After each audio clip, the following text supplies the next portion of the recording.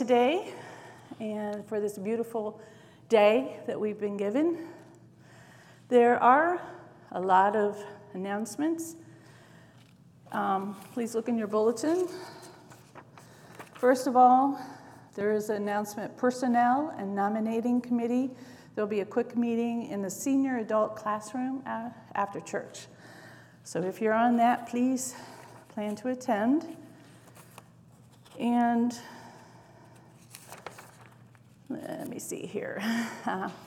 As you may have heard, Pastor Andrew and his family were in a minor car accident. They're doing okay, but we do want to lift them up. Kids Closet, the next one will be October 3rd, and we are looking for donations of clothes and money to help support this.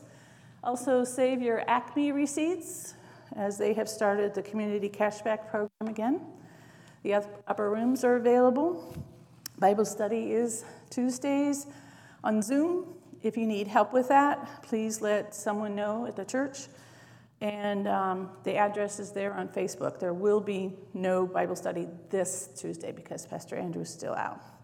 Mom Sunday is coming up the end of the month, and the form is in your bulletin. The deadline for ordering those is the 20th, so please get your orders in. There are alternative work camps planning for 2021. They're for all ages, so even us old people can get in on that. And if you would like to participate with special music, please let Becky or Christine Klein know so they can get you plugged in there. And a thank you from Pat Beach for the prayers and cards and thoughts. Commission meetings are coming up on Tuesday. Commission meeting at 7, executive at 7:40, and we need to get those budget requests in. There will be Constitution revision, so please review the revised Constitution at that. We did hear that this past week that Karen Fergus did pass. They had some private services, and those are completed already, so there are no future plans. And we do lift up the Young family, the Connor family, in the loss of Doran. Some of you know Brenda Hostetler, who is coordinator for district disaster relief, and her husband died. So I want to lift her up as well. The new prayer list is there. You can contact Pastor Andrew, Bonnie Young, Becky Eby with any prayer requests. And are there any other announcements that need to be highlighted? Well, for our prayer requests, we do lift up all those who are not feeling their best for one reason or another. And as mentioned, we do want to lift up Doran Young's family and Karen Fergus's family. And there are a number of names listed in your bulletin. We did get an email. What was the little boy's name? Logan. Some friends of Gail's want to lift up Logan, who is having some difficulties. And any others that you would like to highlight at this time or bring up that aren't in there? Everyone's very quiet this week. Usually you guys are a little more vocal. So we have our shut-ins. And we do lift up Donna and Scott and Jeff and Megan and Janet, Tammy and Kurt, family of Scott, Larissa and Gary, Polly. And the flowers are on the altar are to the glory of God and in memory of Mary Ford by Pat Beach. So remember her as well. If there are no other prayer requests, let us take time to lift our hearts to God.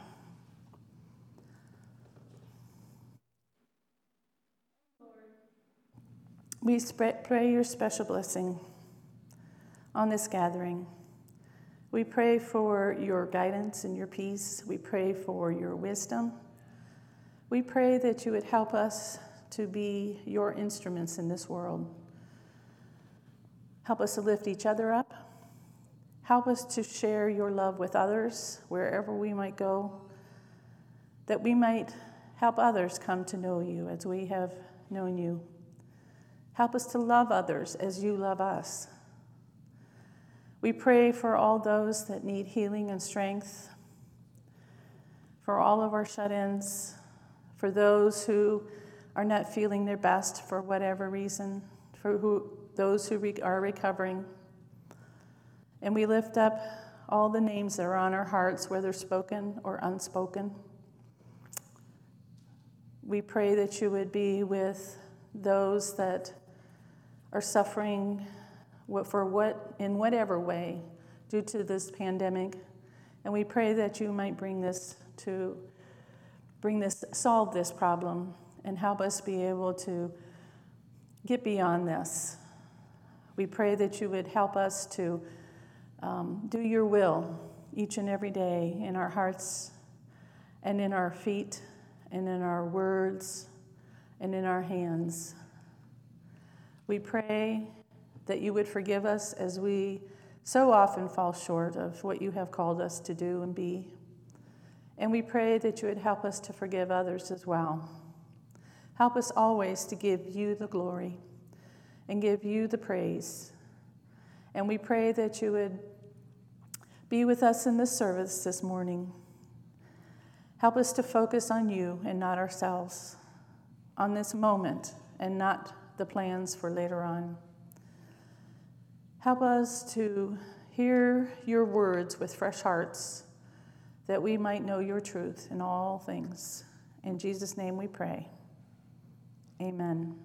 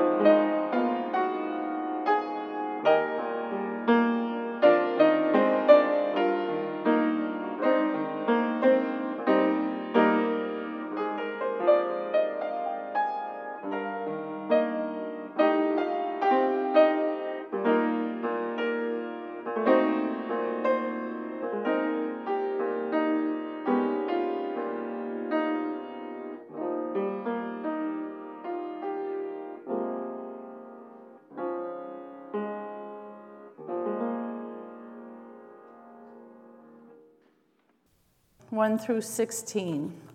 I invite you to follow along with me in your Bibles or listen.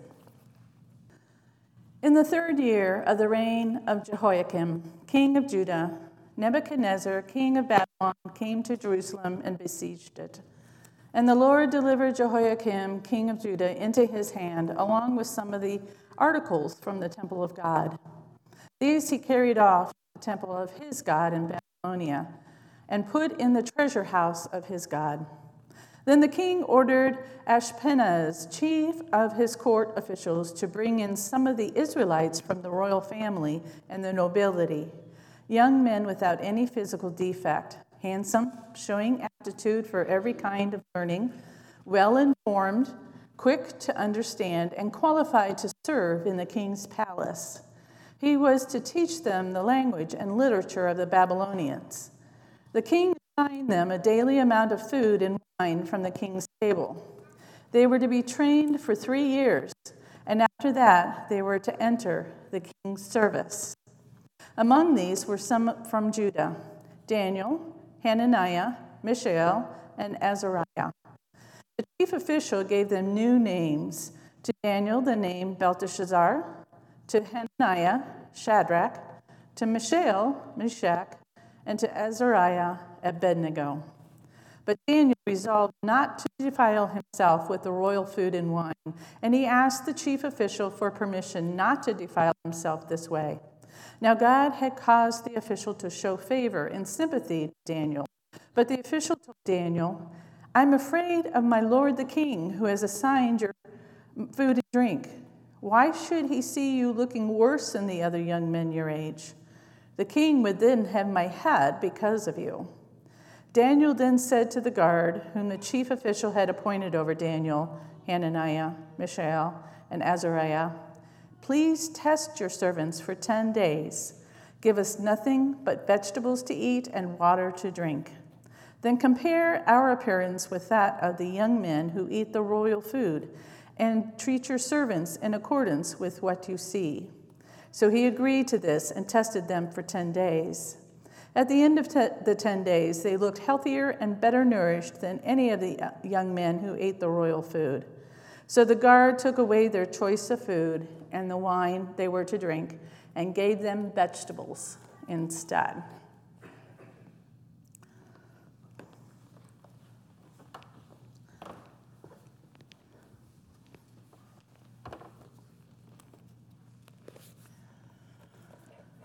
You all know the phrase, sticking out like a sore thumb. I'm a bit of an inept handyman around the house, and I'm often whacking a thumb or a finger or cutting something when I try to do jobs around the house. And so I understand very well the meaning of this phrase, sticking out like a sore thumb, because every time I try to do something, it gets aggravated and causes me pain. Sticking out like a sore thumb can be very painful.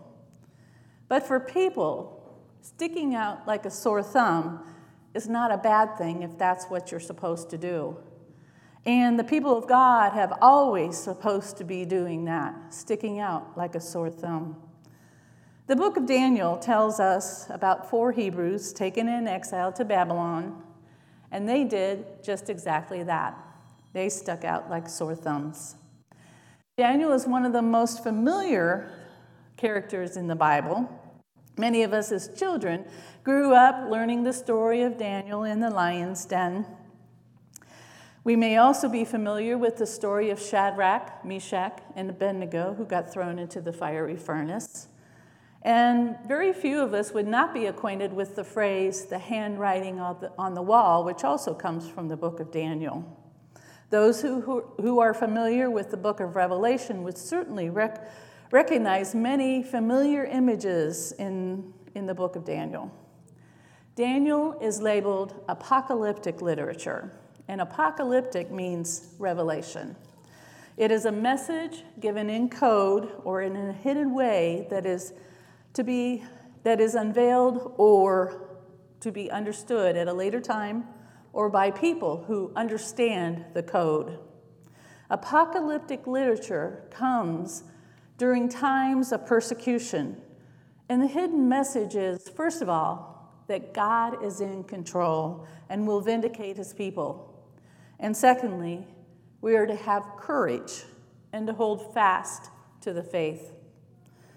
Now, there's much evidence that although the stories of Daniel circulated for centuries among the Jews, the final form of the book was probably put together during the 2nd century BC, when the Jews were back in their homeland after the Babylonian exile, and after they had been in exile in Persia as well. King Cyrus of Persia had decided to let the Jews go back home, and they did. Let me give you a simplified version of what happened after that.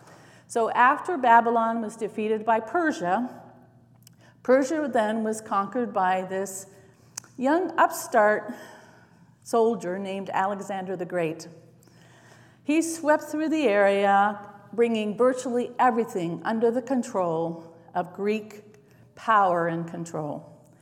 Alexander also began a process called Hellenization, and that was that he attempted to assimilate all the various countries and cultures under Greek culture. When Alexander died, his kingdom was divided between 4 of his generals.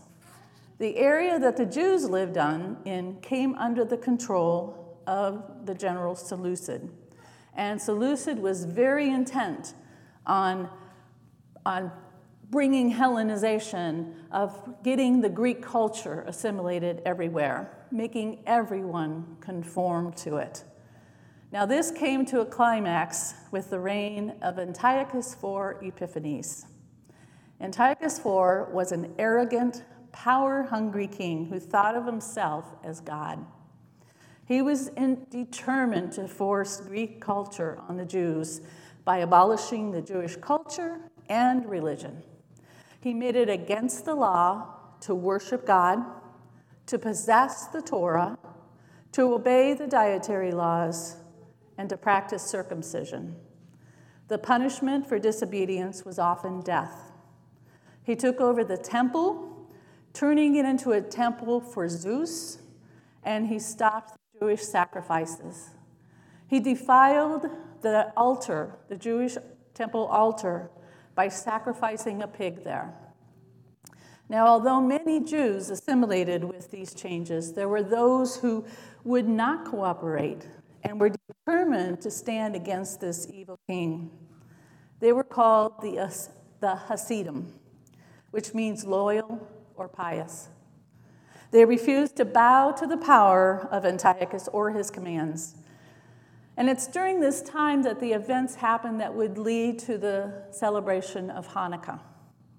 Most scholars believe that it was during this time that the book of Daniel was compiled. It was a message of hope and encouragement to the Hasidim, who were risking their lives to remain faithful to their belief in God. Now, the book of Daniel is set in the time when the Jews were in exile in Babylon and Persia, but it also reflects situations that the Jews were facing under Antiochus's rule. Each of the major stories in Daniel correlates with some aspect of Antiochus's oppression.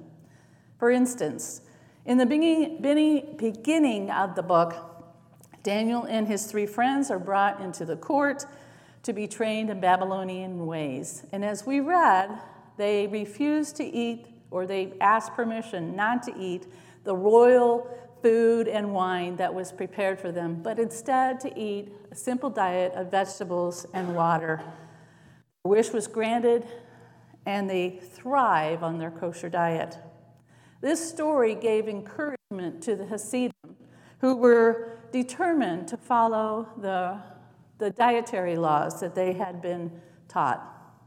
A second story in Daniel concerns the golden image that the Babylonian king Nebuchadnezzar commands all of his subjects to worship as an act of loyalty to the state.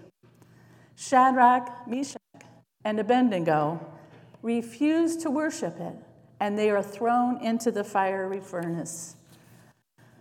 Like Nebuchadnezzar, Antiochus had also set up an idol, the statue of Zeus. and he had commanded that everyone worship it. And the famous story of Daniel being thrown into the lion's den because he refused to pray to King Darius and was determined to pray to God correlates with Antiochus' own claim to be God himself and abolishing the worship of the true God. As one commentator put it, the message was clear. Do not compromise or capitulate, for the God of Israel is on your side, as was the case with Daniel and his friends. And God will ultimately bring victory to this present generation of faithful, beleaguered people. This message is true for us today. Although our Constitution guarantees freedom of religion, we have many cultural pressures to conform to values contrary to the teachings of Jesus. This conformity can weaken our faith and dilute our message. Years ago, Don Miller, who has served as seminary professor and general board secretary of the Church of the Brethren, spoke at a district event on evangelism. He emphasized that the Church of the Brethren always emphasized that they would be known by the manner of our living. And then he talked about how at one time all brethren could be recognized by the manner of their living because they stood out like sore thumbs. They wore plain clothes and lived a life of peacefulness and simplicity. They were always ready to help neighbor. Their word was as good as a bond. They turned the other cheek and were determined to serve. They were also dedicated to faith, being faithful in worship and in the study of the Bible. Don Miller then went on to tell a story of some old friends that came to visit him when he was in Illinois. These friends were old order brethren who still wear the plain clothes, even this day, and therefore they really stick out like sore thumbs. These visitors, for their one day in Chicago, wanted to go see the aquarium, so they went. While they were at the aquarium, of course, they got lots of stares, but some people came up to them and asked them questions. Questions like, are you Amish? Why do you dress like that? What do you believe? What do you believe? As Don said, he never gets people stopping him to ask him what he believes. We Church of the Brethren folks no longer dress in plain clothes, but we should still be recognized by the manner of our living. There's an oft-told story of Franklin Roosevelt, who often endured long reception lines at the White House. He complained that nobody really paid attention to what was being said as people went by in the receiving line. So one day, during a reception, he decided to try an experiment. So to each person he greeted, he murmured, "I murdered my grandmother this morning." The guests responded with phrases like, "Marvelous, keep up the good work, we're so proud of you, God bless you." It was not till the end of the line, greeting the ambassador from Bolivia, that his words were actually heard. Nonplussed, the ambassador leaned over and whispered, "I'm sure she had it coming." Sometimes we think people don't pay attention to what we say or do, but they are listening to us. They are watching us more than we know. Is what they hear, is what they see, bringing them hope or despair, bringing them light or dark, bringing them life or death? Can they see Jesus in us? William Sloane Coffin wrote, "We have learned to soar through the air like birds, to swim through the seas like fish, to soar through space like comets. Now it is high time we learn to walk the earth as children of our God." And that means that Jesus lives not only in your heart, but in your head, your feet, your hands, your eyes, your ears, your mouth, every part of you. Remember Teresa's prayer. Christ be in my mind and in my thinking. Christ be in my eyes and everything I see. Christ be in my ears and in my hearing. Christ be in my mouth in every word I speak. Christ be in my heart and in my loving. Christ be in my life each moment that I live. It's not easy living like that, and we can only do that by letting Christ live through us. And we'll find ourselves in many situations where we will be tempted not to conform to the way of Jesus, but the way of the world. In the book, Caring Like Jesus, a story is told of a young couple, Kim and Derek. On September 11th, Derek was working at the World Trade Center. He did not survive. Through the following months, Kim grieved and learned to deal with all the myriad of changes that come with single parenthood. Through it all, she relied more than ever on her faith in God. Her faith is strong partly because she has the support of a loving church family and a non-denominational Bible study fellowship. As Kim was praying after the attack, she remembered the discussion in her Bible study group about Matthew 5:44. But I say to you, love your enemies and pray for those who persecute you. So she began to pray for the terrorists. She also asked God to work through her and to use her as a witness. Friends were amazed at her commitment to pray for the terrorists. Word got around, and that she has had many opportunities to share about her experience and her faith. When Kim was asked whether she had forgiven the terrorists, she hesitated for a moment and said, "Yeah, I've forgiven them. I feel sorry for them because Satan got a hold of them. I needed to forgive them because I don't want my children to grow up with hatred for anyone."